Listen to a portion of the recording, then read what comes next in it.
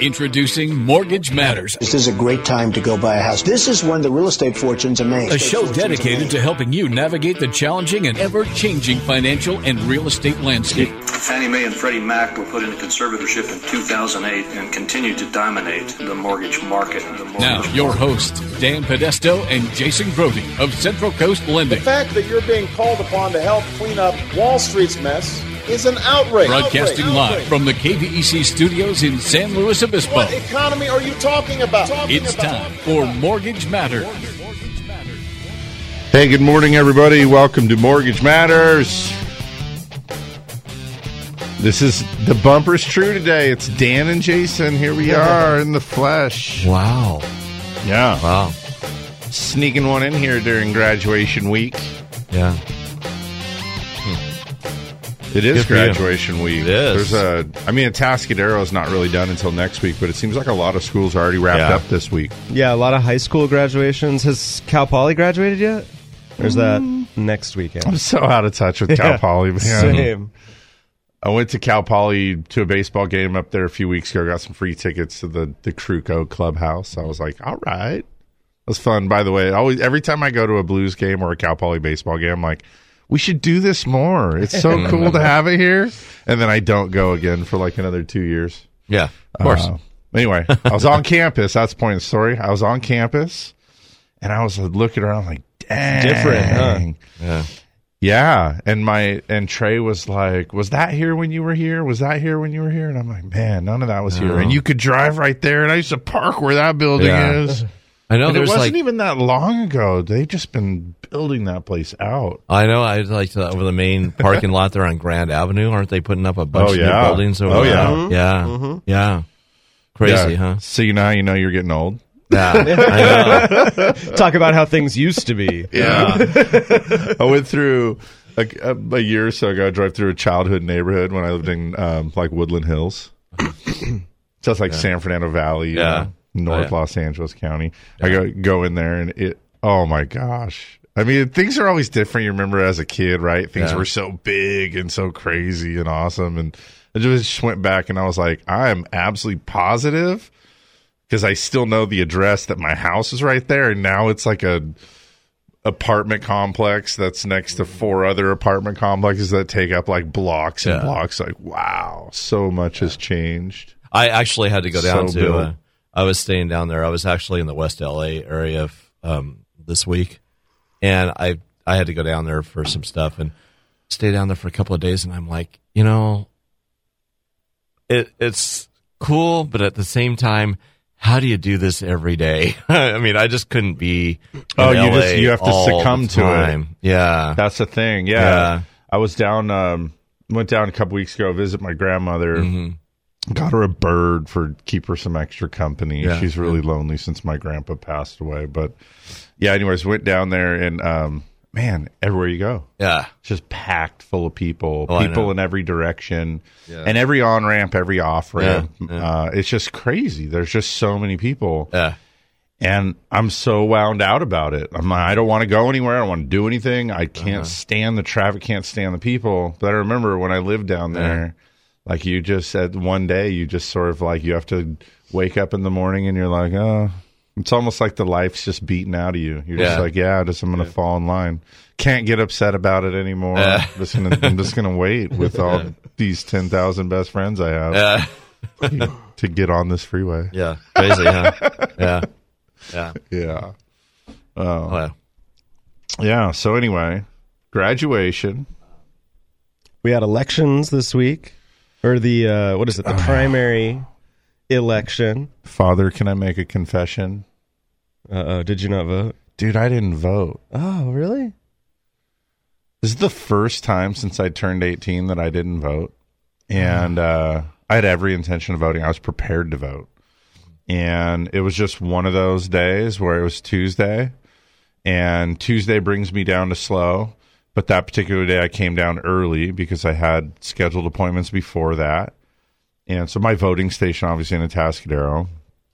And I was down here, and it was just one of those days where I ended up running and gunning from one thing to the next. And then what happened is I end up, and the sad part is I I drive past my polling station like 3 times in the late afternoon, and I see him there, right? And then, man, I think I was talking to you. You were in the Atascadero office. Yeah. I'm like, oh, I look at the watch, and I'm like, I gotta go. I have to run to my house to get the stuff for baseball, and then race over to coach this baseball game. That I had to be there, at 5. And so I'm like, man, I just couldn't pull it off. And then I thought I'll do it right after baseball. I'm right around the corner from it. It'll be, 8:15, 8:30. I'll be able to zip in, vote real quick. It ends at 8, right? I guess. Yeah. So point is, I mean, I'm lame. I don't have a good excuse except for I feel awful that I missed it this year. That's all right. Not a single race was decided by one vote. So you can... Yeah, but I always say the reason I'm entitled to whine and complain about all the things I don't like is because I do vote. Yeah. So now I feel like I have to sit quiet for a while. I was giving our receptionist a hard time because she's one of those, I don't care about that stuff, and what's one vote matter, that kind of attitude. And then I'm looking because I think she's still registered at her parents' house, which is in Napomo, South County, which I think they are that District 4 supervisor, which is all of a 31 vote difference right now, so with a couple thousand ballots left to count. Yeah. So every vote counts in that race right now. Yeah. Crazy, huh? There were a couple of elections locally that affect our industry. Yeah. We saw Tom Bordenaro is going to remain as our county tax assessor. He's been on our show. I was going to say, friend of the show. Yeah. We kind of laughed about it on that Tuesday when I was still planning on voting. You said, "Are you going to vote for Tom again?" And I'm like, Yeah. I mean, I think so. Now I keep hearing that commercial that tells me he doesn't go to work. Yeah, but he's always been generous with his time to come on a Saturday radio show for us. I thought it'd be fun to play this. Exactly, right? I don't know. On pretty short notice at time. First-hand experience. And then the other thing that I got to say, I don't have enough experience with the assessor's office. There's probably some people that do and can say he's always there or back up the claim he's there. I don't know what the truth is, but I responded to you that day. I'll respond the same today. The assessor's office works pretty dang good. Navigated through the whole housing downturn and assessment issues that went along with that. Oh, yeah. And not only that, they're super helpful. If you ever have a question, you ever need help, people answer the phone, or you could walk into a friendly face. Super nice. It's not like going to the DMV. It was earlier that same day you were on the phone with the assessor's office, right? I talk to them once a week. And they never know who I am. Not like I'm a big deal or anything, but I'm just calling, hey, I have a question. Usually trying to make sure that one of our clients, somebody, that we're taking care of or caring for, doesn't do something silly that's going to affect their tax base. So we're on the phone with them all the time. Not to mention, website works well. I realize he's not responsible for running the website, but the content of the website's good. It's very helpful. So I don't know, but it made me want to play a fun game. Well, what would they say about you, Dan? I don't know. And then I thought, well, what would they say about me? What would they say about me? It'd probably be some stuff that would hurt your feelings. I'm sure it's some good stuff. And some of it, oh gosh, I'll tell you, some of it you just let roll off, I would hope. And as I was saying that, I'm thinking, I would hope my skin is thick enough to do that. But well, funny this, a couple weeks ago, so I have a 9-year-old daughter, right? 9-year-old girls. First of all, family of boys. All I know is boy stuff. Had 2 boys. Boys are both, now essentially high schoolers. And so I have a 9-year-old girl. And light of my life, love her to death. She's amazing.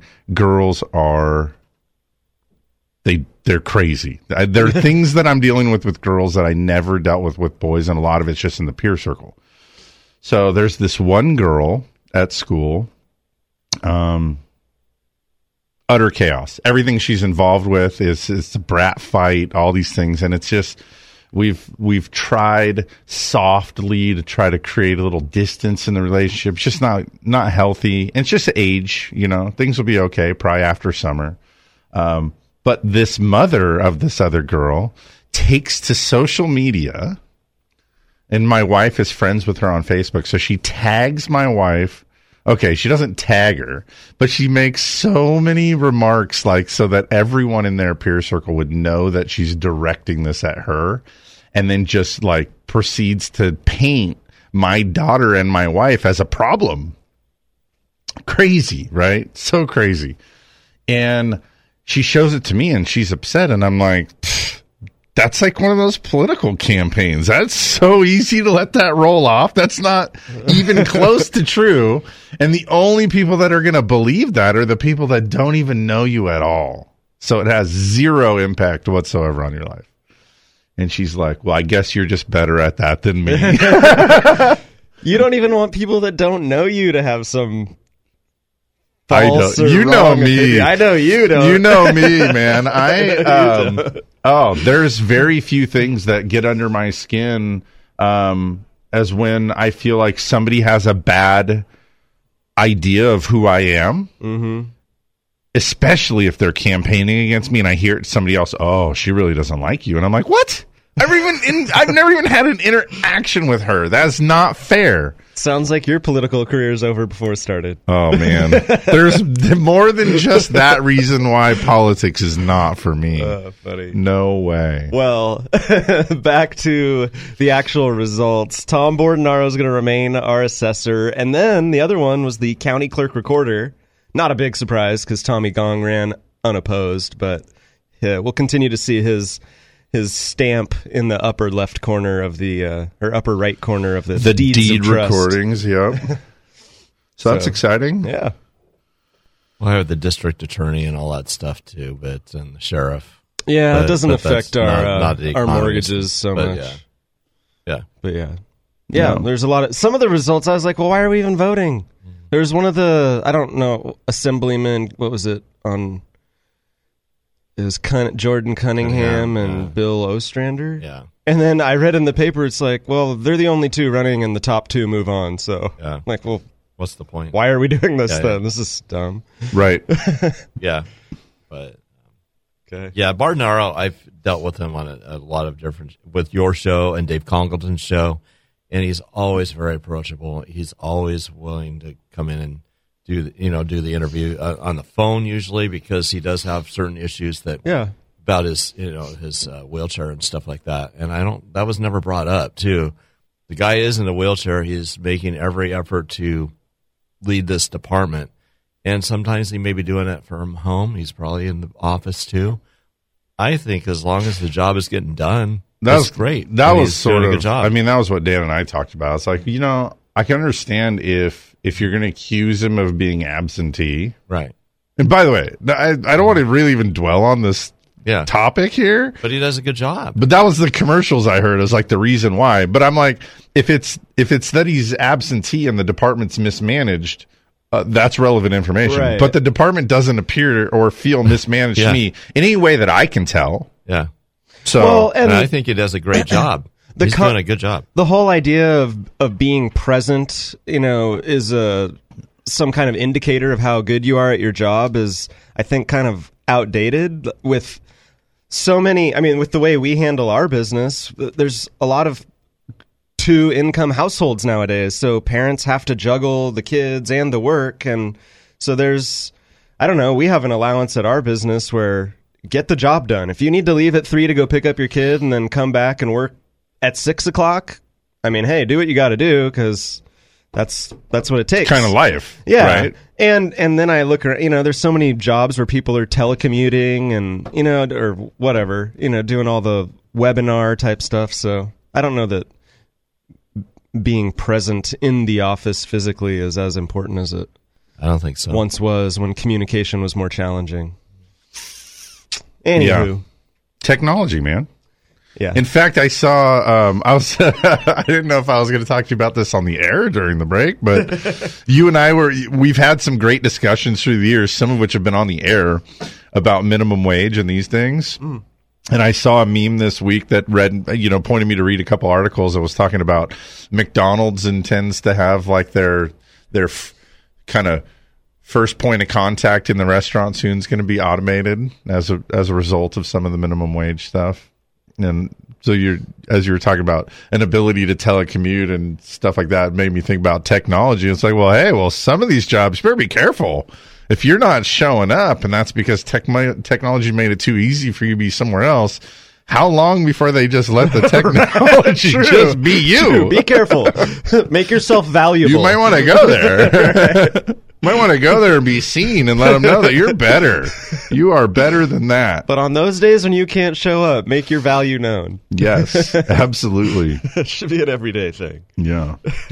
Well, it always feels weird doing a commercial break before we actually talk about anything of significance. So let's feel weird and do a commercial break. We have so much more time here to be relevant, so we'll work on that when we get back. Stick around for more Mortgage Matters. Mortgage Matters with hosts Dan and Jason will be right back.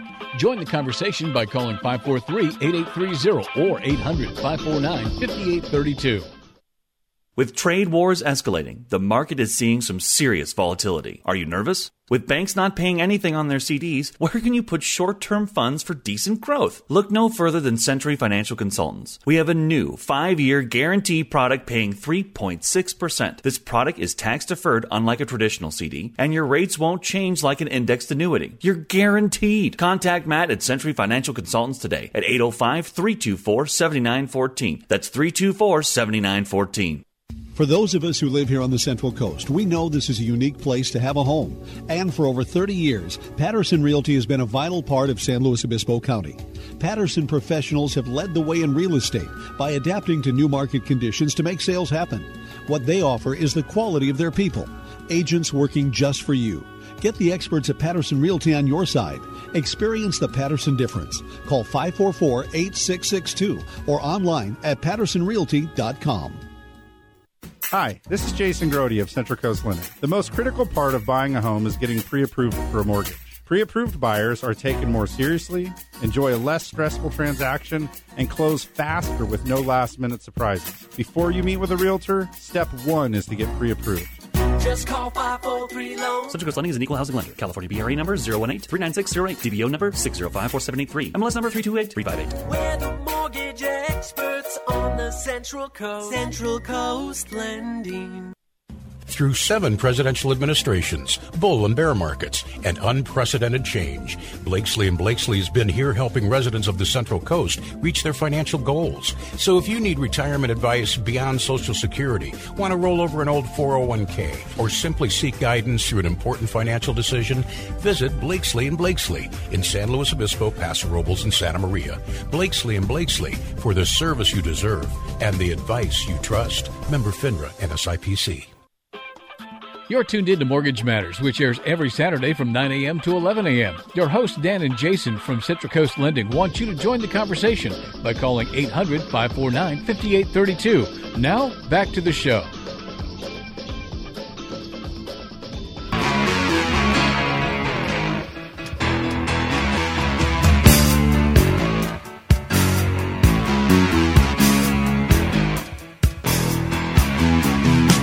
Rolling down Imperial Highway, the big nasty redhead at my side.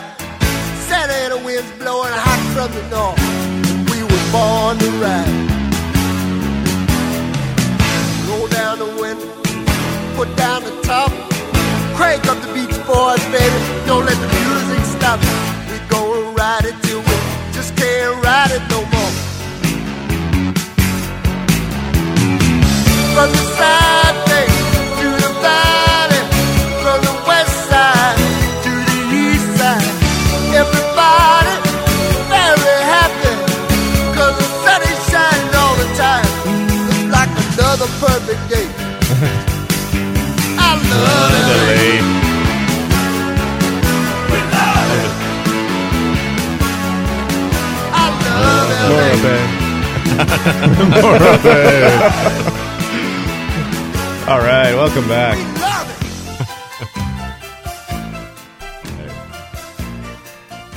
We love to visit LA. Yeah. We like being right here. Yeah.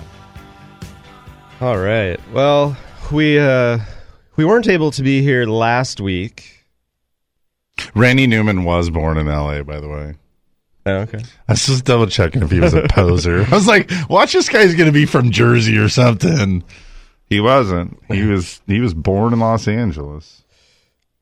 All right, go ahead. Sorry. So last week we weren't able to talk to you about the unemployment report, the employment report. Phew, good. Which features the unemployment number.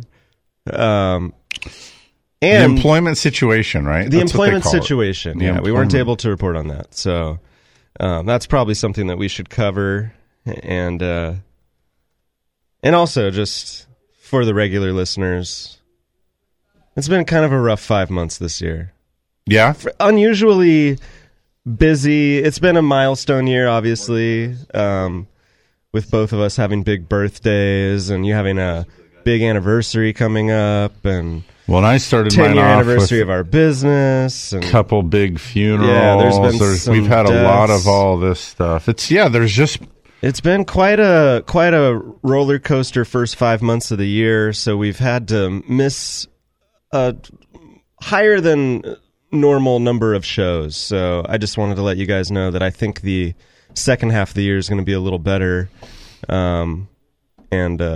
Well, a lot better. It's going to be a lot better. Yeah, there's not a lot of at least planned. I'm not going to be here for the next 2 weeks. I know you're not, but we got that covered.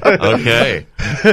Let's see here. We've got a caller. We've got Tom calling from San Luis Obispo. Morning, Hello? Tom. Yeah. Good morning. Hi. Hey, I got a question for Sure. you guys. Probably a pretty dumb one, but No, there's no dumb questions. Well, we have a house in San Luis Obispo that's out by the airport, the acreage, and we're both getting up there in age and trying to figure out paying off that mortgage.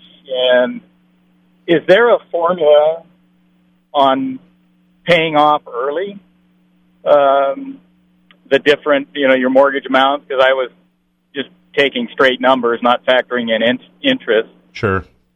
So is there a formula you can find on the internet that will tell you if I put $700 down extra a month for the next 5 years? Yes. Yeah, there's a website, and by the way, I look this up every time, so you'll find it the same way I find it. My very favorite amortization spreadsheet to do this with, just Google, it's Vertex 42, and then amortization calculator or schedule or something like that will kind of pop up behind it once you type Vertex 42.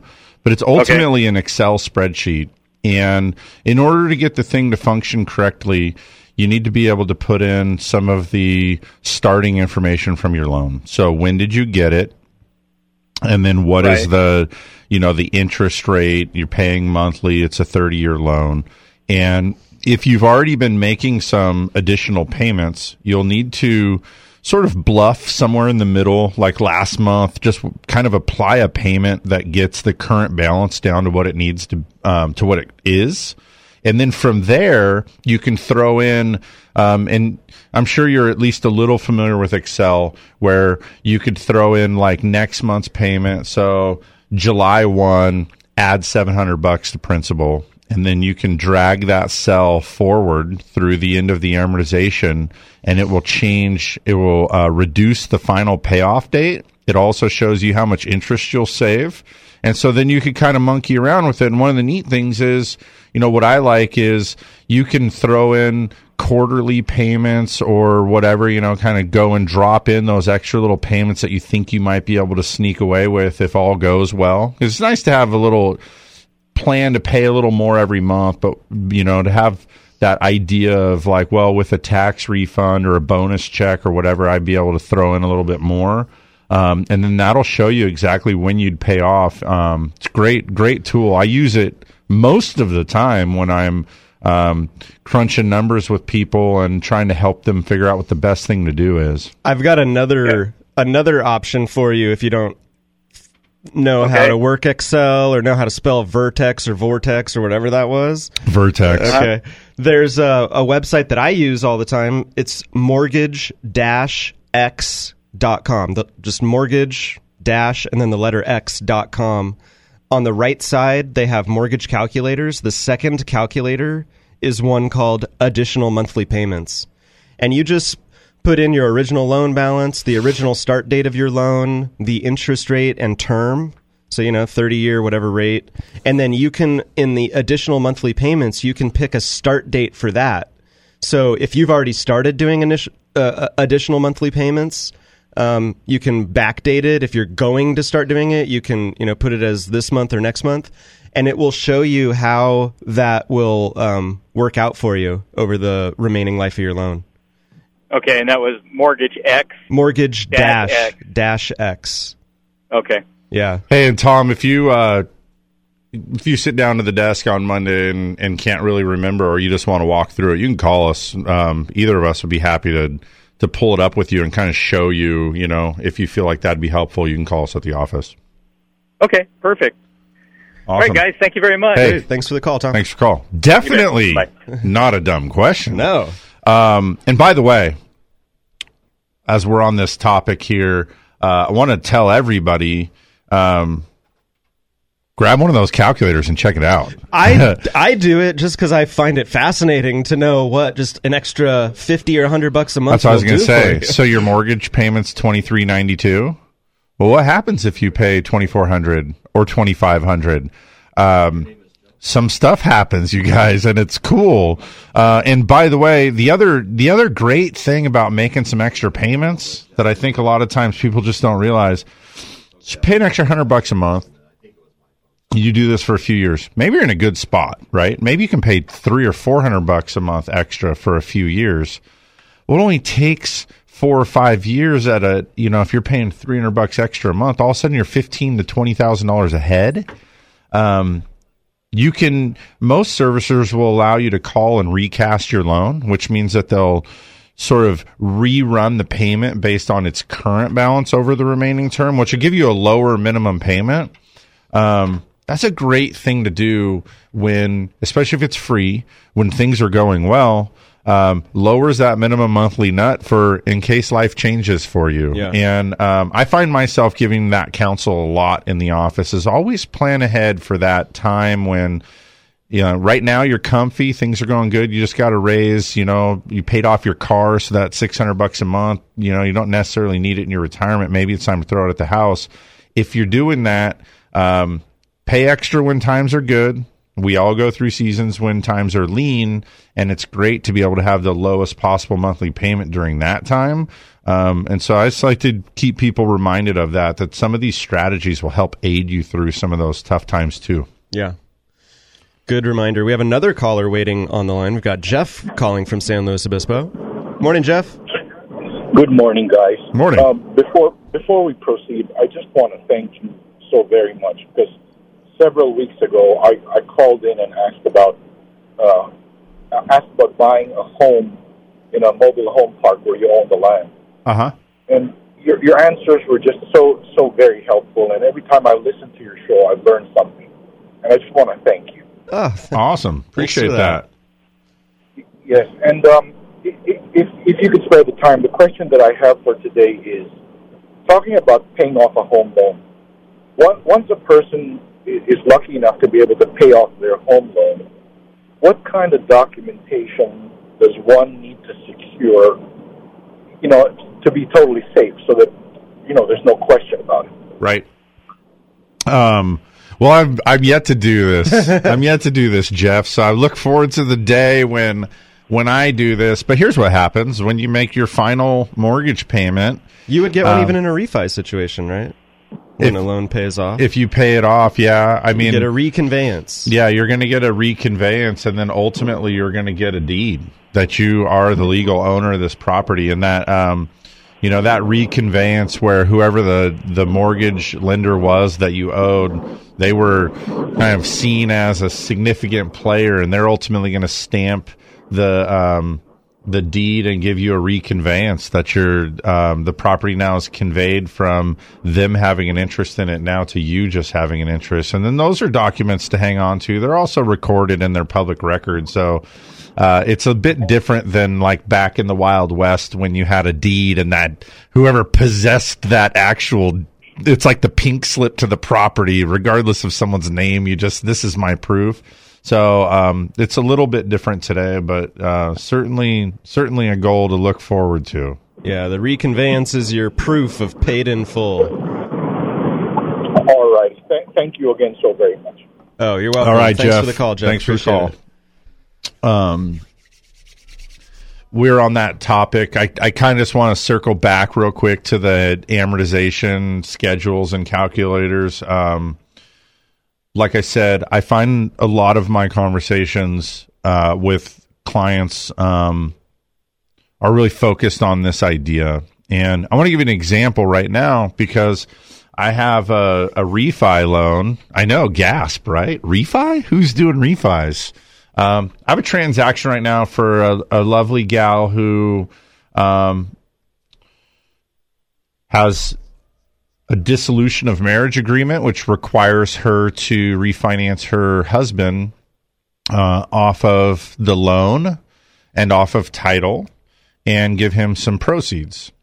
So that's the transaction that we're doing. And she came to me and she said, hey, I really like to do a 15-year fixed rate loan. And I know this gal professionally, and, I'd have to suggest that since her marriage was dissolved just a few years ago, she's been working hard to develop her business and grow her business. And I know that that's not easy. And I also know as a small business owner that there are kind of economic cycles that we need to pay attention to. And so anyhow, the conversation started, can I qualify for this? I did some number crunching, said, yeah, you can qualify for this right now, which is awesome because a year and a half ago, she couldn't qualify for it. And this was a real source of stress and angst for her. So she worked very hard to be able to qualify for this loan and then immediately said, can I get a 15-year loan? At my age, I'd love to have my house paid off in 15 years. It was essentially paid off today, and this cash out going to her ex-husband. So I just want to do 15 years so I can be set up in a spot to be done. And my counsel back to her was, look, the 15-year loan, the interest rate's closer to 4. And on the 30-year loan, the interest rate's closer to 5. Understood. Like, I get that. That spread on this loan, it's a $175,000 loan. So it doesn't make a tremendous difference, but the amortization really does. And so at the end of our conversation, what I end up sharing with this gal is, let's do the 30-year loan, and I will help you. I will tell you what the 15-year payment is. And every month that you're able, make the 15-year payment. And if all goes well and your business continues and the economy holds up and you're comfortable with your cash flow of life, by all means, make the 15-year payment. Heck, you could even throw a little bit more on there. But if we do a 30-year loan, you're never going to be in a spot where you wish you had a lower house payment. So I've been doing loans for long enough now. I have these kind of flashbacks to these interviews where, as you guys could imagine, I have wife call, who husband and wife came in to do a loan together, and wife calls and says, my husband passed away last week, and, now I need to talk to you to figure out what to do. Man, there's nothing worse than sitting down with somebody who just lost their spouse, figuring now that they can't afford their house payment. That's awful. Their world's already upside down. I like to plan for the worst case scenario. If and it's not true for all people. You have a pension that's going to survive the loss of a spouse, or you have retirement income that you're going to be okay. You can anticipate all these things. That's great. When you're self-employed, you really need to contemplate things like, well, what happens if you get cancer? What now? 1 out of 1 of us get cancer? It's crazy, right? So you got to plan for that. And So anyways, that's one of the things about those calculators that I really love is we look at it and say, okay, the 15-year loan would save you a lot of money, would save you a lot of money in interest. 30-year loan, one of the things that for all that extra security and that extra ability to have that lower payment if you really need it, there's some value to that. Yeah, there's a little bit of cost there too, but we can really isolate what that cost is. So it's almost like you're kind of the extra interest you're paying. I like to think of it as a little bit of insurance, safety net insurance for what if. So just food for thought there.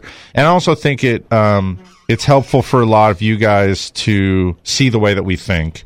We really are trying to think about our clients' best interests. I end up telling people oftentimes too, depending on how old you are, like if you were sitting in my office, Dan, I'm going to give you advice like you're my brother. We're in the same peer group, we're in the same age, and we're somewhat relatable. I want you to know I really do. I'm thinking about you like you're my family, and I want to give you an answer that would never keep me awake at night. I'm not making any kind of decisions or advice or anything based on what's in my best interest. There's no way. So I really want people to have a sense of that's the culture of our company. Is we want to make sure people's eyes are open to things they're thinking about, things they aren't thinking about, strategies, solutions, avoiding problems, and just, ultimately going to empower you. You're going to make your own decision. It's just our job to facilitate as much as you care to learn or know about the impacts of your decision so that you can make the best possible choice. Yeah, we help you think of all the what ifs you might not be thinking about. So we see it every day. Well, very, very often people don't plan on getting divorced. Talk to most married couples, even when it's kind of rocky. It's like you're in it and you're working on it until you're not. Mm-hmm. Same thing. You feel good, right? You're going to work every day. Things going good. All of a sudden, what's that lump in my throat? Now you found out on Wednesday you got cancer. You didn't plan on getting cancer.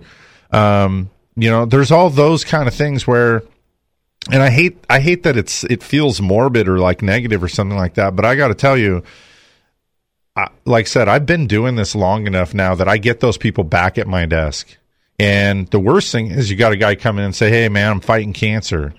Wow. Well, you look good. How's it going?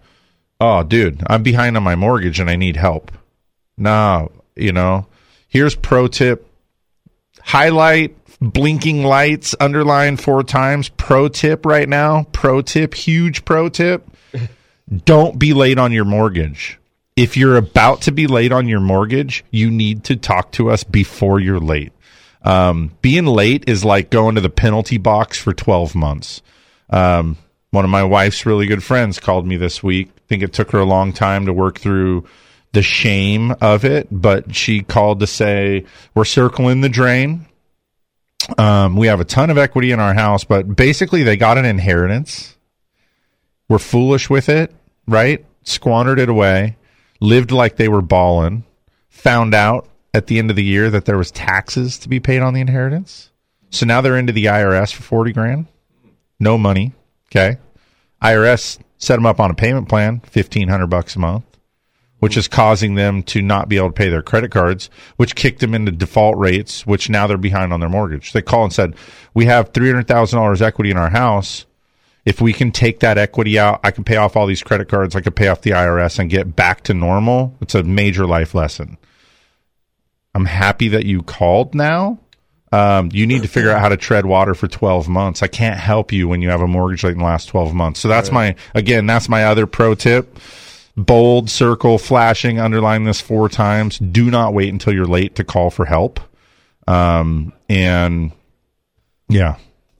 Well, and then it gets even more complicated once you start going late on multiple things, because even if you are able to piece together the mortgage payment for 12 more months, are you letting other things go, which is just keeping your credit score at a depressed level? And, it's a hard thing to dig your way out of. So to address it before you even get there is the right approach. Oh, yeah. Definitely. And you guys, what the symptoms look like for this. All of a sudden you're making minimum payments on your credit cards. Now your credit cards are getting full. and then you're depleting the rest of your savings. Oftentimes, so many times I see these people show up and they also just took money out of their retirement. Yeah.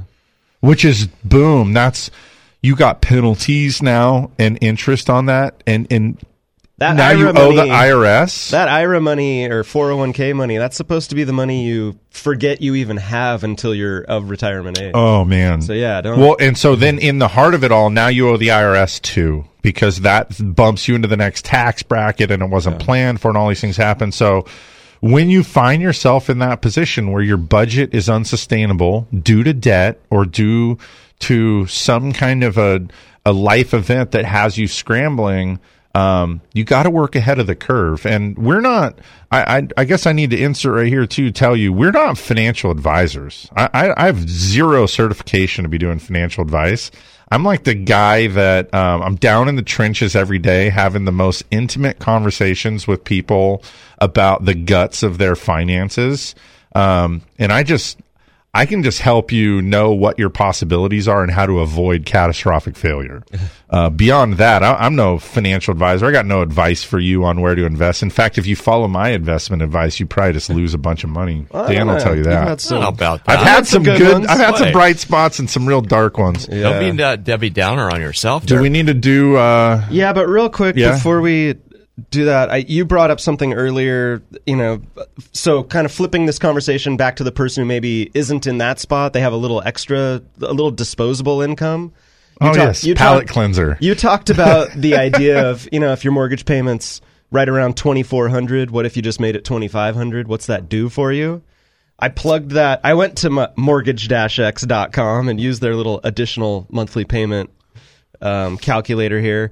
And if you have a $450,000 loan at 5%, your mortgage payment's $2,415 a month. The principal and interest, anyway. If you make it just $100 more per month, that $100 a month saves you $40,000 of interest. That's crazy. You pay your loan off 3 years early, and you save 10% of the total interest that you're going to pay. Yeah, and so here's the other thing, too. Crazy. I love looking at that stuff. It's so fun for me. I want to drive you, and this is kind of from the refi cycle, but I want to drive you back to just thinking about paying your house off 3 years early. Because you just said the mortgage payment is $2,500 a month. So $2,500 times 36, that's $90,000 over that 3 year period. Mm-hmm. So not savings. Okay, this is just checks you didn't have to write because you got that principal banged out early. You saved your $40,000 interest. That's $90,000 at the very tail end of your mortgage. You know what else is cool about the very tail end of your 30-year mortgage? You're getting close to retirement, and they have catch up. They have catch up amounts into your retirement accounts. Right. Yeah, all those things. Maybe you are retired, dude. 90 G's to go travel. You could. Dan, what kind of traveling can you get done in the next 3 years if I just lobbed you $90,000? Ooh, I could do some things. Dude, you could do some things. That's good traveling. So, yeah, basically that's something I always love to, I picture it like, remember when you were little? Well, you have little kids right now, so you might still be doing this too. Sometimes you really need to grab your little right by the cheeks. My mom used to do this to me. She would grab us by the cheeks and squish our lips into like the fish lips and look you right in the eyes and tell you, right? Usually something like, be on your best behavior. But that's something where like, I wish we could take every homeowner and just squeeze them by the lips like that and say, hey, just add the $85. Just round that thing off. Like I said, if you pay off your car loan, what are you doing with that $500 a month? Don't just go blow it at the arcade. Figure out something to do with it. Here's a great thing to do with it. That moves the needle, man. It really does. And I know it sounds silly, but it's so crazy because of compound interest over long periods of amortization. Right. It's a huge deal. Yeah, so get a raise. Throw a bonus at it. I know because I have 3 brothers that are paramedics. They get a paramedics bonus at the end of the year. It varies, but it's thousands of dollars. Throw that at the mortgage. I know it's not fun. It's not a 85-inch flat screen in your living room or whatever, but look, dude, paying your house off 4, 5, 6, 7 years early. It's not hard, by the way, to figure out how to get your house paid off 7 years early by paying a little bit of extra. It's crazy how fast these things add up. You know what's cooler than having an 85-inch television? Not paying interest. Well, yes. And let me just tell you, too, how many times in your life did you have the brand new awesome technology that was the drool of the neighborhood? And then it's outdated next month. So lame. Same thing with your car. Yeah. You know? True. I was talking to this guy. We parked next to each other. We'll punt on it. Talking to this guy, we parked next to my truck next to his truck, you know. I'm like, yeah, my old girl's got like 210,000 miles on it now. Totally content with it. Dude's got a $75,000 truck. And I'm just thinking, the whole time I was just thinking, yeah, I mean, I got some envy. That thing's got some cool features, things like that. But guess what, man? 5-10 years down the road, that thing's going to be totally like worth a quarter of that. My beater will probably still be on the road and be worth, you know, doesn't even matter.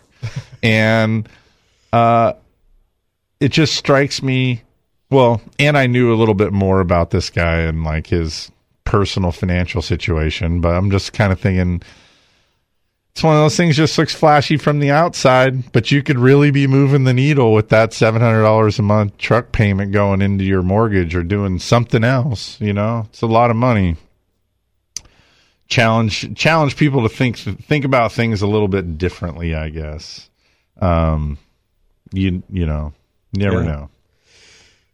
Absolutely, got to do it.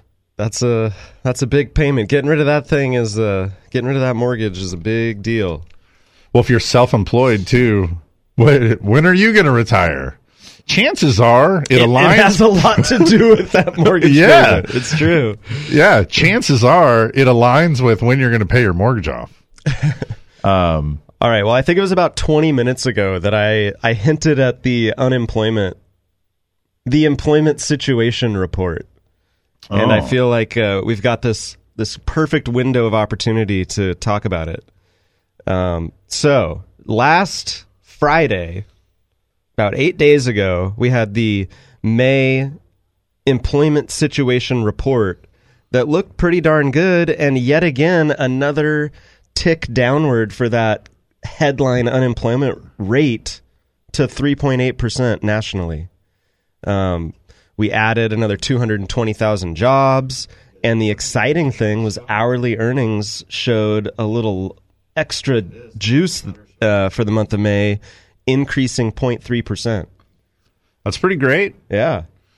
If you annualized 0.3% in a month over the course of the year, I'm just a state school kid, but that's 3.5%. That's pretty good. Basic multiplication. Did you get a 3.5% raise this year? What if you got a 3.5% raise every year? Oh, that'd be great. That's kind of like that interest thing we're talking about. That adds up over time. The idea. Ooh, yeah. Can we squeeze in a call, too? We've got Betty calling from Pismo. Good morning, Betty. Good morning. I have a question of you. I'm sure you can answer it. We'll do our best. I am puzzled. Anyway, my sister passed away, and my 2 children inherited her house. And when she bought the house back in the 90s, her taxes, were about maybe over $3,000 a year.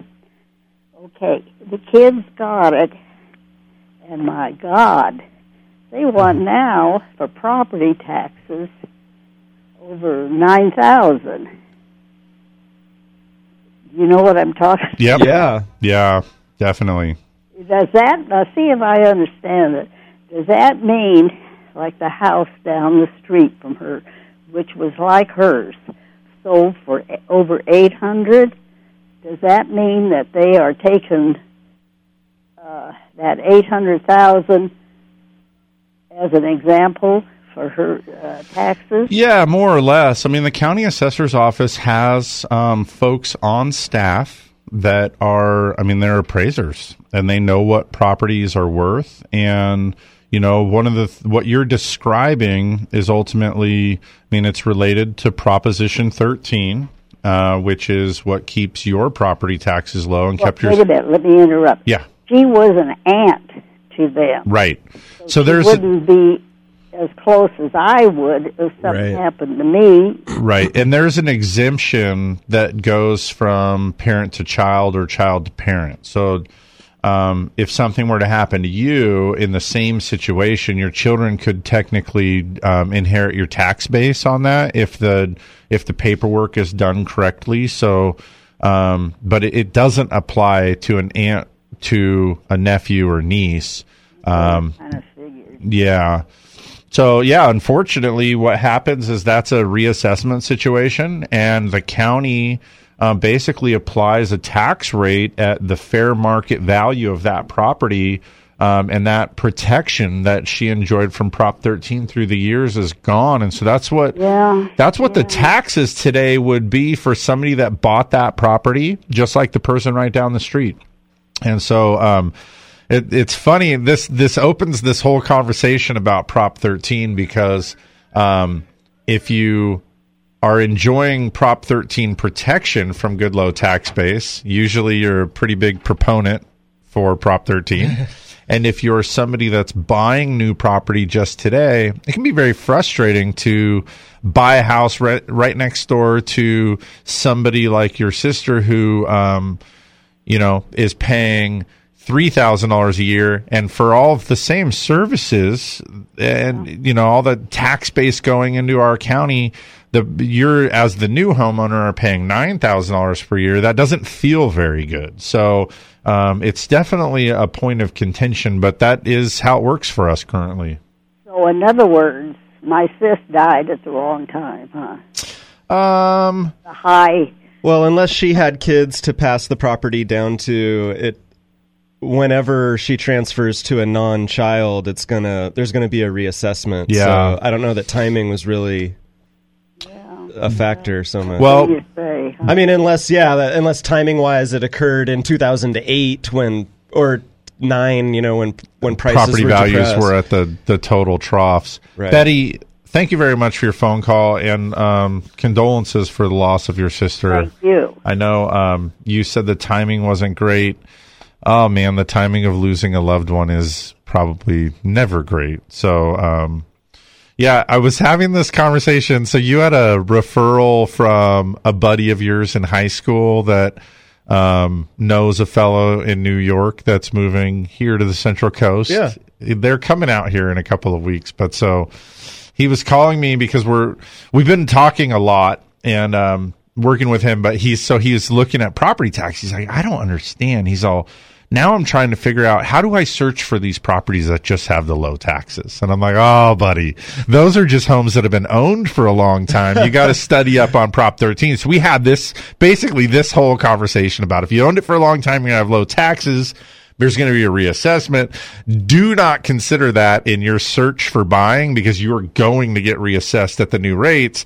And so he's kind of like, well, that feels kind of silly. And I'm like, unless you're, one of our senior citizen owners that have dirt cheap taxes from forever ago. Yeah, it's all relative. Buy a house and talk to me in 30 years. Let me know how you feel about Prop 13 then. Right? Yeah. See, it just depends where you're on the scale. As soon as you own, I'm grateful for that. Yeah. Guys, it's time for the top of the hour. Commercial break will be out for about 5 minutes. We'll be back with a whole other hour of Mortgage Matters, where we'll talk about the employment situation and some more economic stuff. So stick around. We'll be right back with more Mortgage Matters.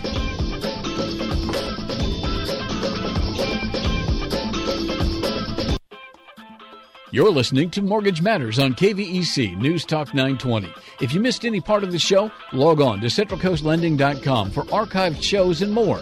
Now, back to your hosts, Dan and Jason from Central Coast Lending.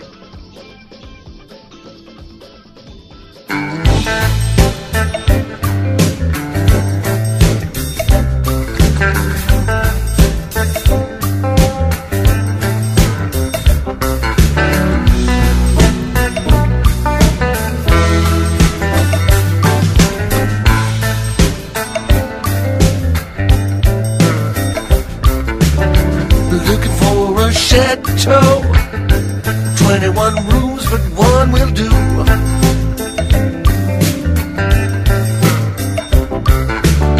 Looking for a chateau. 21 All right, guys, welcome back. You know, last break we came back with I Love L.A. I Love L.A. Randy Newman. Yeah. So I lean over to Jim and I say, you know, The Dead has a song called West L.A. Fadeaway. There you are. So here we go. You're my Grateful Dead consultant. Okay? Well, their repertoire is so big that you could probably find a song relevant to most of the things we talk about. Awesome. Cool. This is some Studio Dead, too. You know, this appeals to the people that don't even really like the Dead. Studio Dead. Is this coming up right now? Yeah, right here.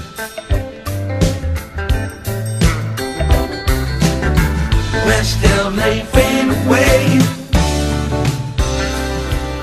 We got the hook. Right.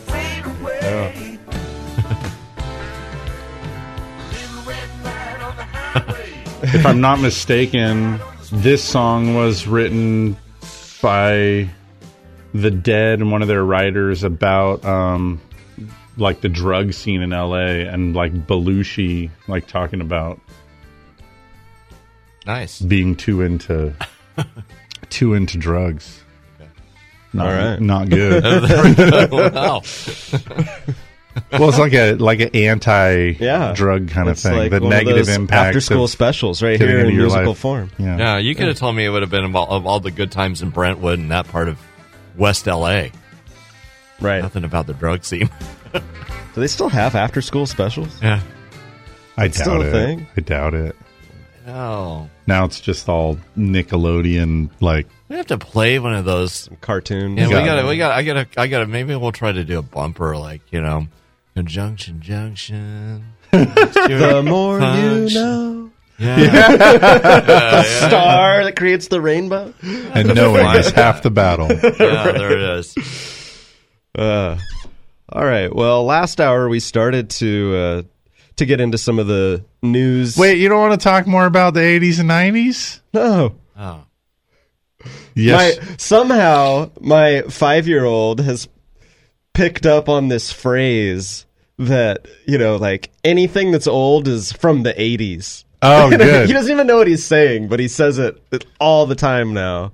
Is oh man, that truck's from the 1980s, or this something's from the 1980s. It's clearly not. It's like it's a 2005, completely different decade than what he's referencing. But he just he just knows that's basically when stuff was in black and white. Exactly. It's now the cliche of the household. Oh well, just wait, it gets better, Dan. My kids now. When we say something that's like clearly old or whatever, or it's in a show, they'll say things like, "Oh, that's like from the 1900s." Thanks, bud. There you go. Conjunction, how's that function? I got 3 favorite cars that get most. Well, like I said, we were dipping into some news of the last week and a half or so, and we started talking employment a little bit. I don't know if you wanted to expand on that, or if we should move on to the next. No, I think we kind of started, and then, you know, as much as we touched on the major stuff, we moved off of it pretty quickly. So the important takeaways, if you want to sound smart at the water cooler, hiring rose more than forecasts in May. So economists thought we were getting some jobs, and we got more. Got a few more. The unemployment rate fell to 3.8%. That's the lowest since 1969. If you're keeping track of, if you like to track the streaks. What was interesting about that was it was expected that the unemployment rate would actually rise to 4% because of that. We've seen this pattern where, hiring's looking pretty good. More people move off the sidelines and become interested in getting hired. And so we see that participation rate rise which actually leads to a higher unemployment rate because more people are actively looking for jobs. Right. This time around, we saw the number actually go down, which means that the labor participation didn't pick up. So again, I'm always looking for these clues. Are we nearing full employment? Meaning everybody who wants a job, are they getting hired? There aren't other people just left sitting on the couch right now waiting to enter the labor force. And this May report would be a little indication that maybe there aren't any more people sitting on the couch waiting to participate. Maybe they're all participating. So we'll see. You can't ever take 1 month of data and assume it to be the trend. We got to continue to look at future I have questions reports about the labor market that I really wish could be answered succinctly. For example, I have friends today that are, I'm doing air quotes, stay-at-home moms, okay? And as stay-at-home moms, they'll do Uber, LuLaRoe, sure, Cabby, doTERRA essential oils. By the way, very rarely does one of these persons only do one of these things, okay? But those are ultimately self-employment arrangements. So they may have had a job and then didn't for any number of reasons. Sometimes it's a kid. Sometimes it's, the job got crappy or laid off or quit or whatever. And then they become one of these self-employed people that those people are got to be difficult to track in terms of if you started selling Dan, if you took up your doTERRA essential oil side business right now, you may not be on the radar until next April when you file taxes because you have a 1099 from doTERRA and now you have a Schedule C that you didn't previously have. So I always wonder about that. Those people that have those jobs that are doing something that's a little bit off the radar. Well, I think that's partly why some people say normal employment or normal unemployment levels are between 3 and 5%. As high as 5% is acceptable and considered full employment. Well, I know, and I think because there's a lot of slack. I think that's what I would put in the category of slack. And people that are glass half empties are saying, well, look around. People are doing that stuff out of necessity because the job market is still soft. Whereas a half fuller would say, well, look around. Those people are doing it because they have idle time. And or enjoy the freedom of pseudo self-employment backed by a company. And my paternal grandmother was like one of the OG Tupperware salespeople. And she was really good at it because she also was she was like an AA counselor, right? So she had these groups and groups of women that came to her, and so then that sidelined right into Tupperware. While you guys are here, who wants to check host out the Tupperware table at the back corner? Right. But anyhow, my point is that think about that 40 years ago. There was still those direct marketing, like multi-level marketing type of companies, but they were few and far between, right? You had like Amway. There's always been something like that. But think about today. Today, I mean, it's everything from like the Pampered Chef. They got like the lingerie parties. I mean, you didn't think about it is literally everything. So is that a result of more people doing those things for supplemental income? Is it a result of social media and technology?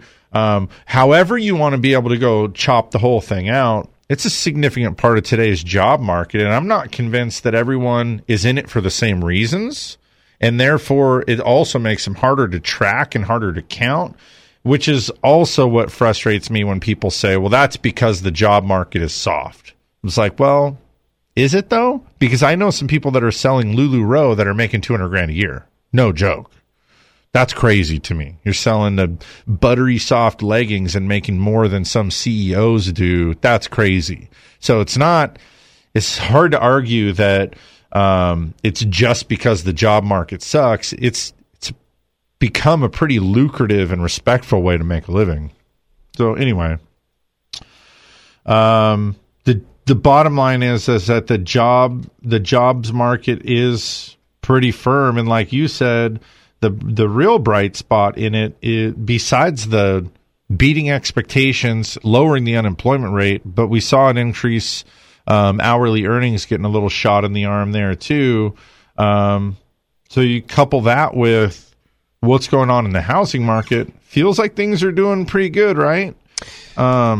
Yeah, but I think housing's where things still lag. We can't talk about it enough, it feels like. It's the inventory issues. We saw new and existing home sales both declined in April. Right. The annual pace of new home sales for April was at 662,000. But it's important, though, when you say that, Dan. Some people are listening, and when they hear that the pace of sales, whether it's existing or new, they hear you say that pace has declined, and that there's two ways here to think about this, and I want to tell you the correct one, and then I'm going to tell you the other one and why you're wrong if you believe this. But first of all, the pace has declined not because there's inventory that's out that's sitting. The pace is declining because fewer homes are transacting.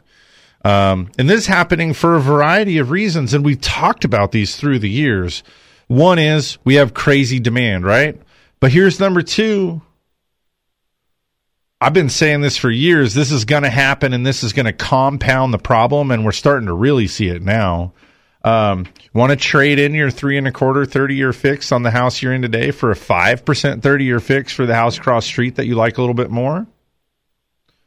Guess what the difference is between that 3.25 and that 5% is on equal loan amounts? A lot. It's almost $400 a month for the average house in town. Mm-hmm. We were talking earlier about paying your house off faster. Think about throwing $400 a month at it. You ran the numbers out on, basically say $40,000 on interest, you pay an extra $100.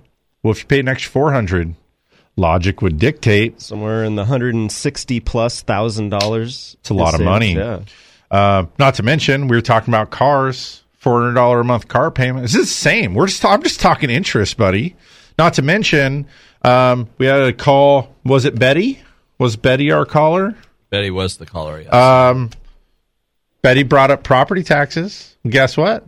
When you cash in that house from 4 years ago that was worth $200,000 less than it is now, not only are we going to have my interest is going to go up by $400 a month on my new loan because I can't transfer my loan from one house to the next, but my property taxes on $200,000, my property taxes are going to go up $200 a month. So now all of a sudden I'm staring down the barrel of $600 per month just to switch homes. Guess what? Time to remodel. Time to be satisfied. I like new stuff as much as the next guy. Let me ask you this, Dan. Any dissatisfiers with your house? Is there anything you'd like to move and get something a little bit? Sure. School, kitchen. Extra bedroom. Yeah. Sure. We all could line something out. I mean, otherwise you're dead, right? If there's not something you'd upgrade if money wasn't a thing. $600 a month? Feels pretty good where I'm at. Because that's $7,200 a year. I mean, for some of us, that's more than we're putting into our retirement. So when you look at that, so circle back. I know I always do this. I just start blabbering on. That's why sales are declining in both existing and new home sales. We can't build new homes fast enough because of simple issues here. Red tape in the building process, expense in the building process. Time and money. Yeah. Well, and also land's a commodity. You don't believe me? would you please point me to the area in your town where we could put in enough new housing to move the needle? I mean, SLO County has trouble figuring out where to fit it. Guess what? California has trouble figuring out where to put it. Guess what? The United States has trouble figuring out where to put new homes. So that's why new home sales are expensive. We don't have the resources and the labor, all these. It's just expensive. It's hard. And then on existing home sales, why are you cashing in? By the way, to do so also is very stressful because you need to make a move to sell your house to buy the next. Most people can't buy the new one without selling the current one. So then what? Am I going to get caught like in between? Right? Right. That's a scary. It's like swimming across a lake. Yeah. Oh, I'm great. I know I'm good 100 yards from shore in either direction, but when I'm way out in the middle, am I good? When I have this one sold and the new one going through a loan process, an appraisal process, and the seller and their deals contingent and all these things, am I good out in the middle? Is that going to work out for me? I think I'll stay put. So those are why we see those things. So it's evidence of a whole big picture that you gotta consider a lot of parts to. Yeah, we got a call here. We have a couple here. Yeah, Don calling from San Luis Obispo. Good morning, Don. Welcome to the show. Good morning, gentlemen. May we get back to the non-participation rate a bit? And before I get started on that, tell your bosses this is why your program is important. Because of the nature of what you do, a lot of discussion about, anything, local history, local culture, politics, international law, all kinds of things get involved here. But this non-participation rate, and I'm not lecturing you on this because you may know all these things already, but a wider audience probably doesn't understand that is not a list of people get on and sign up for. It is about people who don't sign up. And after 10 years of a flawed economy, people have learned a lot of different ways of managing things. For one thing, there's a certain percentage of people who decided, hey, we're living on one income and managing all right. We have a better home life and this kind of thing. If we've got one good income with benefits, we'll manage, we'll get the house paid out, and then we'll be okay. And there have always been a percentage of people ever since our country began, especially new arrivals, who work under the table 40 hours a week, 50 hours, 60 hours a week. And you probably remember about 8 or 9 years ago, there was a flood of people who became disabled, and they're not going to go back to work anyway soon. It's really a group or a body of people that may not get back into the job scene anyway soon, as we view it and see it. And I got to thinking about that, and I think there is a kind of a misunderstanding that it's just another list that people sign up for. That's not necessarily true. You won't see them out there, and it is an effect in the economy, but often they're making a living or having even a better living as they view it. This party gets to stay at home, with the kids, run down to the junior high school once in a while, all that kind of thing. And I'll let you go at that, but as I said, tell your bosses this is an important program. Thank you. Thanks. Thanks for the help. All right. Appreciate it. Take care. Bye-bye. Let your boss know. Yeah, I mean, valid points. I always like to think about it, too. I do this a lot with my wife, is like she's prone to hear something and then worry about it, right? Like, for example, I don't know what, last week we heard about a couple more people dying from the E. coli that was found in the romaine lettuce, right? You heard about that? I don't know. People were getting sick from it. Okay. Yeah, here's the point. They narrowed it down to some farm somewhere that had some E. coli problem going on. In Arizona somewhere. I guess. Yeah, and she could eat this salad and get sick and maybe die. So some people did. I don't know. And obviously, if somebody lost a loved one of that, it's absolutely terrible. But I'm going to take the callous line here of saying it's like 5 people out of 400 million or something that ate lettuce in the U.S. recently. So whenever I think about those things, I like to think about, do you know somebody who? And this is always a good litmus test for what's going on, like around you. Let's take a smaller subset here and try to figure out if this is news or not, and if it's normal or not. For example, planes, pretty safe, right?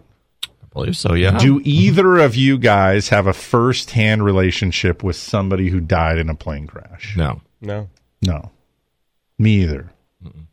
So I have to say, in our peer group sampling, it's like none. Now, how about this? Do either of you guys know somebody on a disability benefit that you believe probably doesn't deserve it or could work in some other capacity? Yes. Yeah. Okay.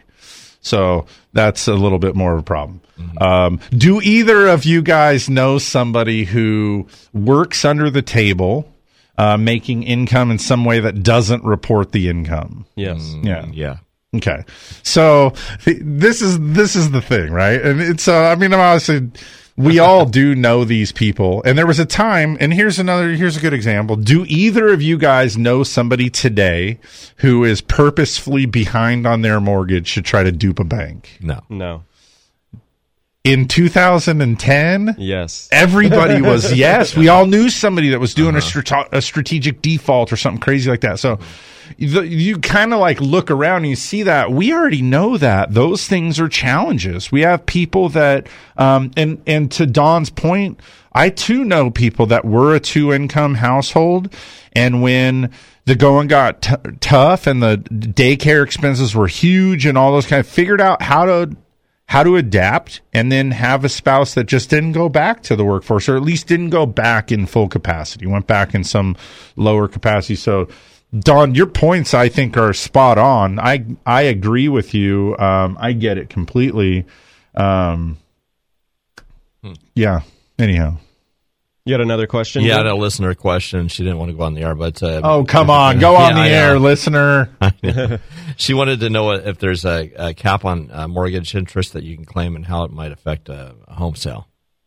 A cap on interest? Like in terms of writing off your interest against your income? Well, with the new tax law, there is a change to the mortgage interest deduction that you're allowed. Now it's capped.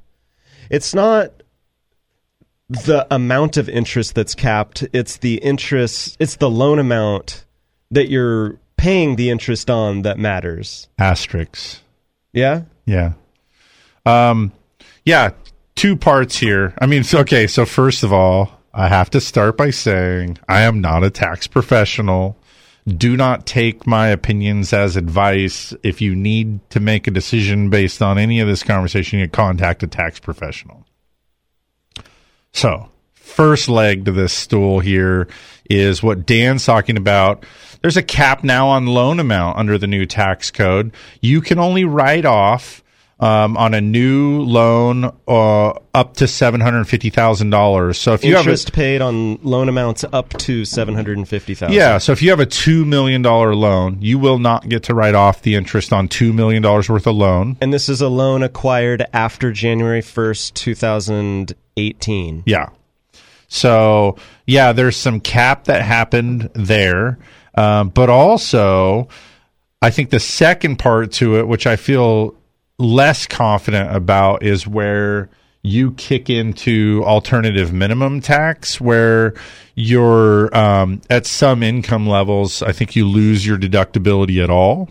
Yeah, you're getting into, I mean, just if you take the income part out of it and just focus on the mortgage interest, you're limited to interest can be written off on loan amounts up to $750,000. So yeah, it could be one primary residence loan of $750,000, or maybe you have a $500,000 loan on your primary, and you have a vacation home, or you have another $250,000 loan. You could write that off on those 2 properties.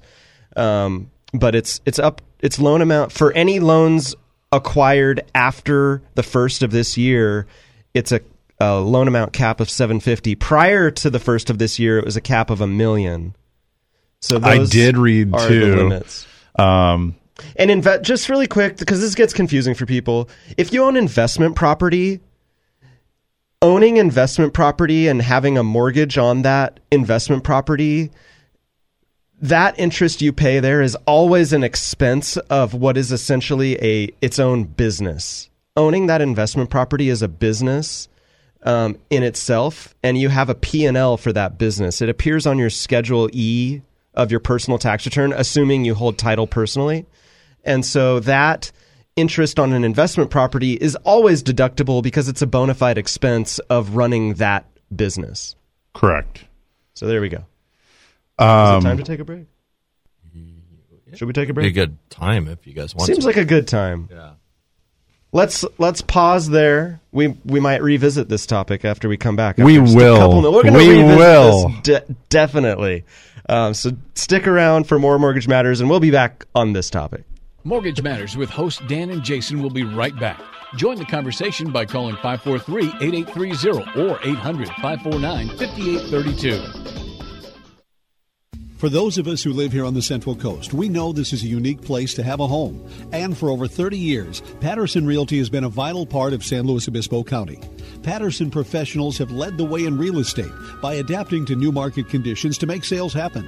What they offer is the quality of their people, agents working just for you. Get the experts at Patterson Realty on your side. Experience the Patterson difference. Call 544-8662 or online at pattersonrealty.com.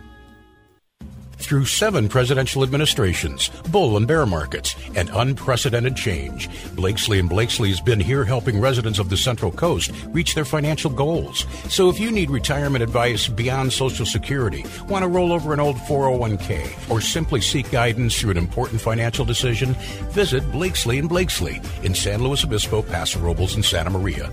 Blakesley & Blakesley for the service you deserve and the advice you trust. Member FINRA and SIPC.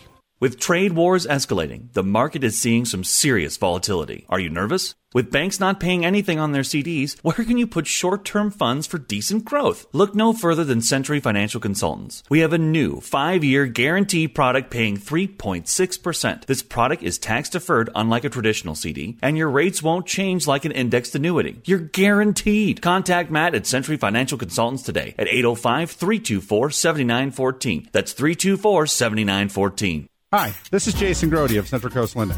There's a common myth that home buyers need to save a 20% down payment to buy a home. The fact is, we offer numerous zero down and low down payment loan programs. Before you meet with a realtor, step 1 is to get pre-approved. Just call 543-LOAN. Central Coast Lending is an equal housing lender. California BRE number 018-39608. California DBO number 605-4783. NMLS number 328358. We're the mortgage experts on the Central Coast. Central Coast Lending.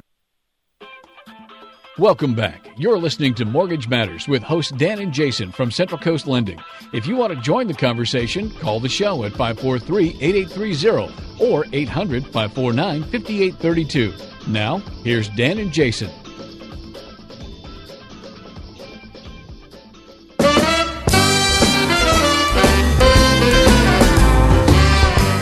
Junction, what's your function? Hooking up words and phrases and clauses. Conjunction, how's that function? I got 3 favorite cars that get most of my job done. Conjunction, what's their function? I got and, but, and, or. They'll get you pretty far. All right. That brings back memories, man. I had to play this. That's sort of the opposite. Not this, but that. And then there's or. O-R. When you have a choice like this or that. And it's a train car full of or. What's your function? Hooking up 2 boxcars and making them run right. All right. Today's kids wouldn't even watch it. Man, I love it. Yeah. Okay, so we were talking about mortgage interest. We were addressing that question from off air. Yeah, and we don't need to dwell on this much farther, but the only other thing that I wanted to point out is if you're one of the people around that have a second, a line of credit or a second mortgage on your home, a quick Google search will show you that the deduction for home equity debt has been eliminated. Previously, it was capped at $100,000. But when it says that it's been eliminated, it was kind of like, even though you weren't necessarily supposed to do this, here's what people were doing. If you had a home equity line of credit for $50,000 or $100,000, whatever you used it for, you would just deduct that as interest, and likely you're not getting audited and, whatever, no big deal. So they got rid of that you can't just write off the first $100,000 of your home equity line of credit interest is gone. But there's a little bit of a loophole here where if your second or your home equity line of credit was used for either acquiring the property, which sometimes we do, we'll give somebody like a 80% first and a 10% second to avoid mortgage insurance. Those could still be deductible. And then likewise, if you have a home equity line of credit that you took out maybe to do solar or to do a kitchen remodel, you did something that's bona fide property improvements, that interest can still be deductible, provided that adding the two loan balances together doesn't take you over that $750,000 maximum cap. So just kind of food for thought. Want to let you guys know that as you're doing tax preparation this year, or if you've been considering those things, probably still want to run it by your tax professional, figure out what they have to say about it. But there is a little bit of misinformation out there. Or at least drive-by headlines are inaccurate. We were just talking during the commercial break that, we don't know a lot of people that have $750,000 mortgages. Those are not the norm. So really that change in the mortgage interest deduction, I think it doesn't affect a lot of people. It doesn't. And I think that's also one of the reasons why it was a reasonable change in the tax code. I pulled up this, valuepenguin.com, however legitimate this site is, but it's talking about the taxes and changes. But 2018 changes to mortgage interest deductibility, they broke it out in $50,000 increments from $550 up to $1 million. So when you cross that $750,000 threshold, what changes there? So obviously, versus 2017, the thresholds that go all the way through 750 are unchanged. You're going to write off your mortgage interest deduction. You're going to end up just fine. Then they broke out a second column here versus the standard deduction, okay, for 2018, because the standard deduction is changing for this tax year. So at the 800,000 mark, you're going to lose about $2,144 in mortgage interest that you paid that would have been deductible under the old tax code, but you're going to gain $8,155 in the standard deduction for married joint filers. So, and then scooting on along, all the way up, at a $950,000 mortgage, you're losing about $8,500 in that mortgage interest deductibility. However, that standard deduction for you is still $8,155 positive. So really, it's ultimately got to be for people that are beyond that, the $1 million plus. And can we take a minute here and just sympathize for people that have $1 million or more dollar mortgage that are losing some interest deduction?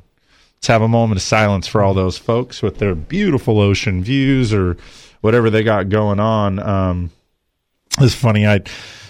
On this topic, I'll kind of talk out of both sides of the head because most of the time I'm fully in support of the capitalist model where the sky's the limit, buddy. Just go get it. I really am a big proponent. I wish there was just a flat tax. If we all paid 10%, if everybody paid 10%, you make $8,000 a year, you're in a tight spot. That sucks. That's also why you're paying only 10%, very little. If you make Kanye West, how much does that dude make? I keep seeing pictures of him in a Learjet. Let me see if I can find it. Dude makes millions upon millions upon millions a year. 10% for him would be millions. Yeah. So cool. That's where I'd like to be. But then at the same time here, when it comes to write-offs, I start to lose a little bit of steam as if you're making $100 million a year and you have a $30 million mortgage, should you get to write off the interest on your $30,000 mortgage? I don't know. Why do you even need a mortgage when you're making that kind of money? According to this, $145 million a year. See, that's a lot. Which is a pittance. No. That's his net worth. The net worth, yeah. $145 million. But wasn't he... yeah. Too much internet junk out there. That, who knows if that's true? Kim Kardashian... $150 million for Kim Kardashian West. So are they still together? I don't know. Yes. So the grand total $295 million together. That's a healthy net worth. They might be able to go and afford that new Rolls Royce this year. Probably. Yeah. Well, taxes. We're past tax time. That was so April. Although, if you're self-employed, your quarterlies are due for June 15th. So dust that checkbook off and get those checks out. Yeah, just wrote that check this week. That wasn't fun.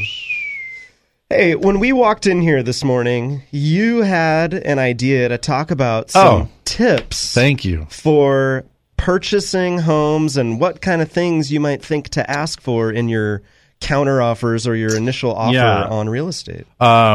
Sounded kind of interesting. Yeah. Thanks for reminding me. I totally would have forgot. I had a fraud piece here that I was going to talk about that I thought might be of some value to some people, but it would be a small audience. I did want to talk a little bit about, the contract and negotiation piece from the standpoint of getting what's custom for our market. And then just a couple of ideas for those that are, going to be transacting real estate. So first of all, in our area, I just want to point this out. It's just customary in the Central Coast of San Luis Obispo. There's just some normalcy to a transaction I just want to tell you about. Okay. My most common, what I see, if you're a seller, you're going to pay 5% commission, which is usually going to be 2.5% to the listing agent and 2.5% to the buying agent. Sometimes it's 6 because you go 3 and 3. Depends on the realtor, how they are at negotiating those things, whatever. But my experience is that I see 5 a lot. So if you're thinking about selling your house to buy a new one and you're trying to figure out, well, the neighbor just listed for $500,000 and I owe $300, how much could I net? There's a good start. Take 5% right off the top for real estate commissions. Then additionally, it's about another % that you're going to want to factor in for the other miscellaneous fees that you're going to end up paying. You're going to have some escrow fee. You're going to have some seller title insurance fee. You're going to have recording fees and reconveyance fees. Transfer tax. Yeah, transfer tax, miscellaneous things. So budget about another % in there. So, depending on if you're trying to do rough math, that's just a good start. So that brings me kind of to the next point here is in the transaction, if I'm making an offer, I feel like everybody should know, and I think the real estate agents by and large do a good job at this, but they should just know that in San Luis Obispo County, it's very common. I'm going to argue that more than 90% of the transactions, the seller pays the transfer tax to the county for that's due on sale. And it's a factor of the purchase price, but it's usually it's $400 to $900 depending on how big the property is. So, but again, it's customary for the seller to pay for that. So when you're writing your offer up, Dan, I want to buy your house. There's a checkbox on there, seller to pay the transfer tax. Check that box. The seller pays that in our county. You need to start your negotiations from there. If your real estate agent has you paying it, you're kind of getting hoodwinked a little bit right out of the gate. And then additionally, there's another, the owner's title insurance comes up. The reason this is like fresh on my mind is I put together a new purchase yesterday where I had a buyer get saddled with paying the property tax on the owner's title insurance policy. Yeah. And I'm like, wait, what? Why? So I just want more people to know that it's really customary. Typical. Yeah, in our market, the seller is going to be paying the transfer tax and the title insurance, the owner's title insurance. Policy. There's another lender's title insurance that goes on the side of the borrower. You should be paying that. And that's required. The lender's title is required for any buyer getting a loan. Right. But the owner's title is not required. It's not a requirement. For a loan transaction. Don't get stuck paying for it if you really don't want it on the buyer or seller side. You should understand that. And most of the time, escrow will just open it and disclose it as a fee, and then you'll be paying for it. So, just kind of be aware of that. And then additionally, the last part that I was really wanting to talk about, two things. Number one, so many times it's misunderstood. There's a checkbox on the contract for who's going to pay escrow, and usually it'll be checked that buyer and seller are going to split escrow 50-50. So for a first-time home buyer, they usually think that means that whatever the total escrow fees are, thousands of dollars that are going to be split 50-50, that's not what that means.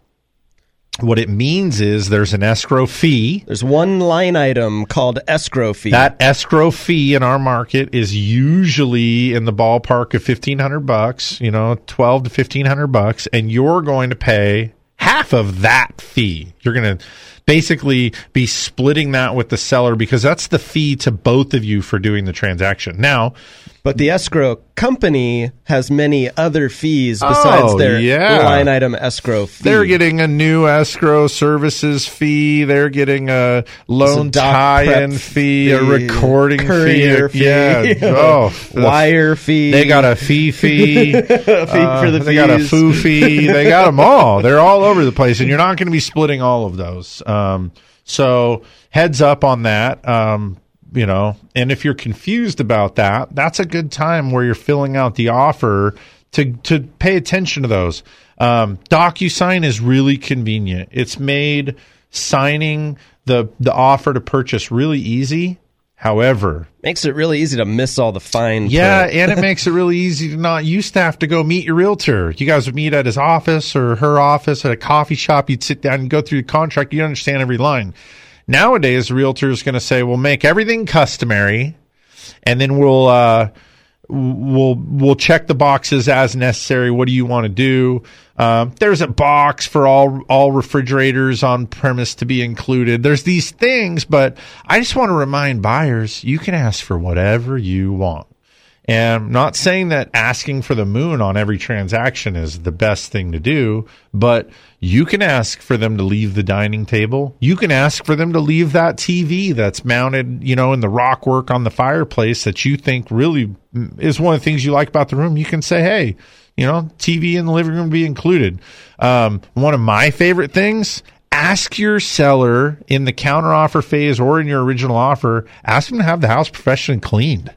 Ask them to have the carpet professionally cleaned. People forget about this, especially first-time home buyers, where there's an expectation of the outgoing tenant is going to clean the home in a way that's acceptable to get their security deposit back. So there you are. You just close. You got your keys. You show up with your big moving truck, just ready to put everything in your nice, clean house. You open the door, and you're like, oh, gosh, I got to clean this place before I can move into it. It's awful. No, I mean, most people that bought homes that, unless somebody negotiated this, and sometimes a real estate agent, a good real estate agent will buy professional home cleaning as a closing gift for their client or something like that. But if that goes undone, when you get done moving, like you move the boxes and the furniture and everything out of the house, and there's like the dust bunnies and the Lego and a penny in the corners, the vacuum doesn't pick it up. There's just crap all around. They leave that stuff. You open up the kitchen, cabinets, you look down in there, and in the back of the cabinet is like crap that you wouldn't move anyway because you were just like, I don't care about that. My bad. Yeah.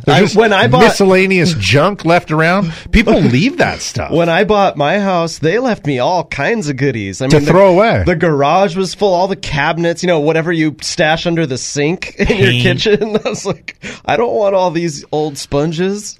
You're going to get rid of used things. Motor oil and things like that. So I like to tell people, especially first-time home buyers, hey, put something like that in the contract that you want that stuff out. And don't forget, too, folks, because usually you're doing this for first time or you're doing it every 6 years. You're just not very good at it. you're going to do a final walkthrough before you close escrow on the property. Don't be afraid to say, hey, this is not acceptable to me. There's still junk in here. There's stuff in this cabinet. There's used mortar on the garage. There's, it's all this weird stuff. I want it cleaned. You can do that. And, if nothing else, somebody in the transaction, seller, agents, lender, somebody could set you up with some cleaning if necessary. It doesn't cost a lot to do some move out cleaning, but people just forget about that. And again, it's a first time home buyer problem because you're used to taking on a rental where you walk in and you're like, it's clean. So let me ask you. The fridge is clean. Practical question here. Okay. In this market where there's such short inventory, so much demand, can you even get away with asking for stuff, those little things? I guess you can ask for whatever, but listing agents and sellers are not going to like this advice, but I'm going to say it anyway. I'm going to say it anyway. I'm used to working with the buyer, right? The borrower's the buyer. This is my guy. When you get into escrow, you're going to have your due diligence period where you're going to get your inspections, you're going to get your reports, your home inspection, which reveals some things to you. That's a bargaining chip, and I don't want to suggest that you can renegotiate the whole contract, but, for example, when I bought my last house, home inspector said, oh, you got wax ring on the 2 toilets here need to be replaced. Got some resealing on the roof around a couple vents that needs to happen. I mean, these are things that I feel comfortable doing, but there's some cost there. There's some value on my side to the seller that I would be taking care of this without making a request. So I go to the seller and say, hey, bud, there's these things. And, there are things that I wasn't really aware of when I made my offer to buy your home. I didn't go up on the roof. I didn't check the toilets. So now I'm made aware of them. If I hired somebody to do them, it'd cost about $1,000. So that's the premise. There's $1,000 worth of work here. So I'm going to ask the seller for $1,000 closing cost credit, or I'm going to ask the seller for $1,000 worth of home cleaning, or $1,000 gift card to Home Depot. So that's the answer to your question, Dan. Is in the seller's market where you're not going to come out guns blazing with that on your first offer.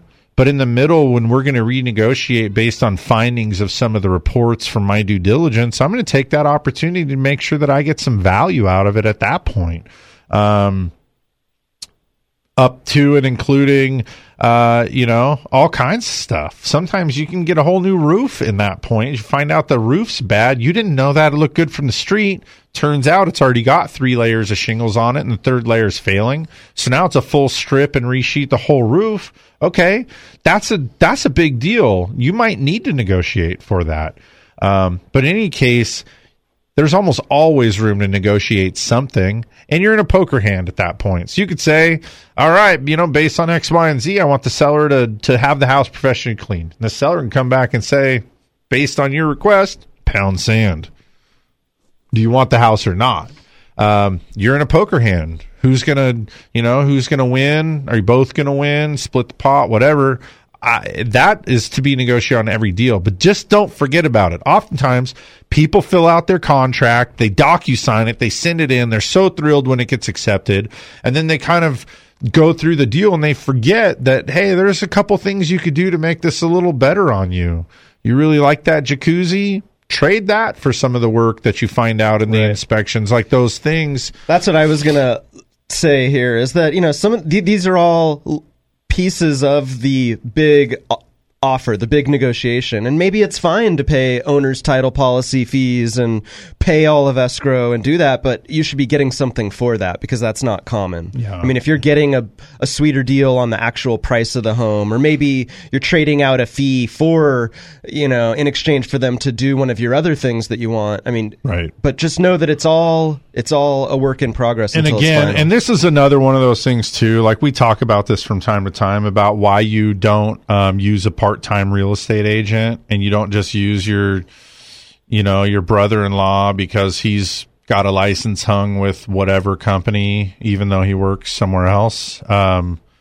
These are the things where a good realtor understands these things. They have their ear to the ground in terms of what's normal in the market. They know where the points of negotiation are and what's okay to ask for versus what's too much and is going to upset somebody. Well, a full-time agent sees so many more transactions and has so many more experiences than someone who's doing it part-time. Right. The full-timer is doing 100 transactions a year maybe, and the part-timer is doing 12. Yeah. I mean, so that full-time person's seeing it more regularly, has more current advice to give you, and just has so many more experiences. Here we are 15 years into our mortgage career. We continue to learn new things with each and every transaction. And I got to tell you, too, like when I bought my last house last year, I mean, it was a year and a half ago or so, man, I kicked myself after my first offer. I'm like, there was things I always knew that I wanted to do, but at the time I got swept up in it and I just forgot. And then and my real estate agent was Wes. I mean, this is one of my best friends, phenomenal realtor. I wish he would have thought to tell me a couple things too, but we were caught up in the emotions of it and we were caught up in the time. There's a whole lot that goes into it. So, I guess, that's kind of the point, is that there is a lot going on and you want to know, like, what are the things that are customary? You want to know those things that you can ask for and that you should. And likewise, you want some guidance from an agent that goes, well, bud, you're overreaching and you're going to sour the deal with this guy based on that request that's unusual. So I want to give a quick thank you to, it was Tom, Betty, Jeff, and Don, and our anonymous caller for calling in. We always appreciate the calls. It helps make the show a better one. Yeah. I love getting some calls. Lets us know people are listening. Very active show today. That was Dan great. Said he thought that the listeners would be out enjoying the good weather. So it's nice to know that people take the radio out with them in the good weather. We're very portable. Guys, I want to just kind of let you all know, too, as much as the show is a service, we really intend it to be so. Our goal is just to make sure that you guys are empowered and educated to avoid some mistakes and problems and know that you have a resource here, too. If you listen to the show, you should know that you have a friend in the mortgage business. So if you need help evaluating a loan for a refinance, looking at buying that vacation home, trying to pay your house off sooner to line it up with retirement, any of those things really that involve your home, we'd love to be a resource for you. We're available with pretty good hours in the office. You can almost always track us down. 543 Loan rings all of our offices around the county. You can also find us at centralcoastlending.com. Take advantage of that. Let us help you. Let us give you some advice. Let us get you on a path to home ownership. We can do, the budgeting and planning and help give you advice about the credit things and how to get yourself in the best spot. So, thanks much for being with us. Dan will be here next week with, some other hosts to help make the show as fun as possible. But thanks everybody for calling, listening, and being a part of the show today. I'll be back next week with more Mortgage Matters.